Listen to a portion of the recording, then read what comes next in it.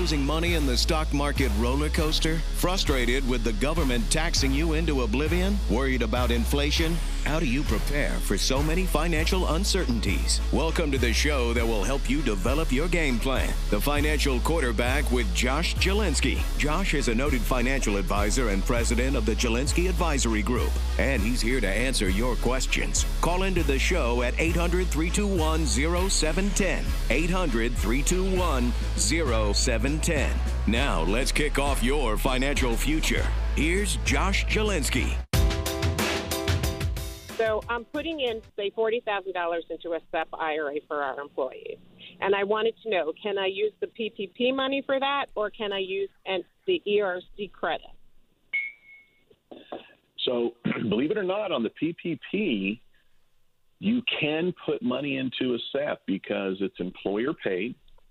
It's going to retirement, and therefore it is able to be included. The beauty of this is that with PPP, it's in addition to the wages. The other beauty of that is that if the owner is getting wages, which should be an S Corp or C Corp, the amount of money that's going into retirement, even on the owner, can be included. There are some limitations on that. And, you know, on that real quick subject, I believe it was Steven said, hey, might ask Ernesto, but I'll throw it out versus a question. But Ernesto, know this, that if you are filing an S Corp or a C Corp, for you to qualify, you have to have paid yourself wages because that's based on wages. And then there is a cap on anything, whether you're a Schedule C filer or on the employees. So for each, the cap is $100,000 divided by 12 times 2.5, or $20,833 is the cap for the self-employed. And then for each employee, it is a cap of $20,833. But to the wonderful caller, the thing to note is that, yes, there's a cap on the wages, but there's not a cap on the amount. Now, the one last thing I'll mention to you is that the amount of Sep, though, is not just the full amount. It would only be the amount applicable to 24 weeks. So if it's an annual contribution, if you will, then you would take, well, that dollar amount divided by 52 weeks times 24 weeks, and then that'd be the amount you can include in PPP forgiveness for the employees. And then for the owners, that is going to be something that's capped at a 2.5. You would take that dollar amount divided by 12 times 2.5. So there would be some minor limitation. Now, on ERTC, you can use it for whatever you want. The requirement is just simply you paid the employee. The money that you get, you can use for whatever it is that you want for your business.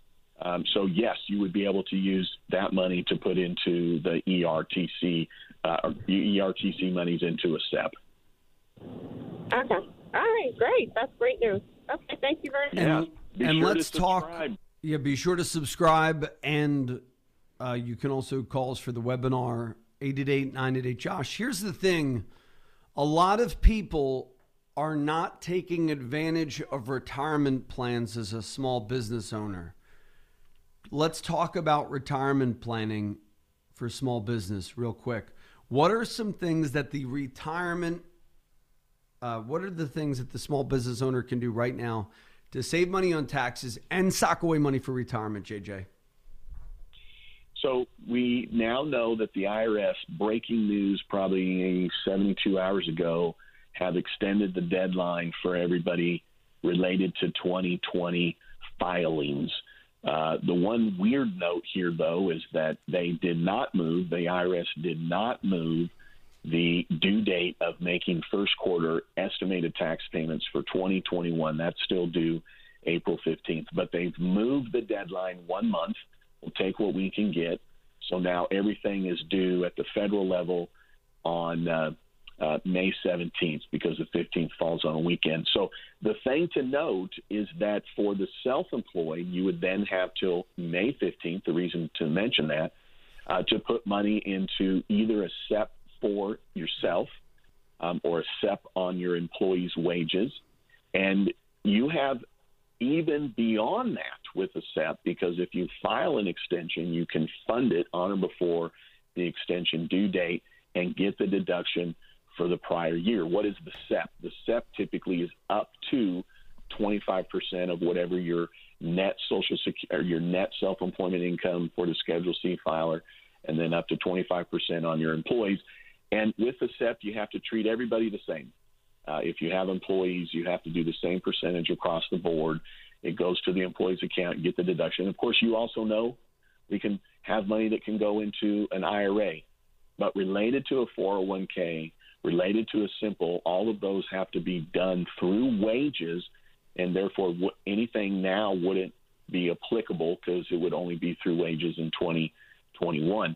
The other aspect, though, it's not about saving taxes, but you and I are fans, and many, if they're not, they're just not informed. They have not taken you up on doing a consultation with you.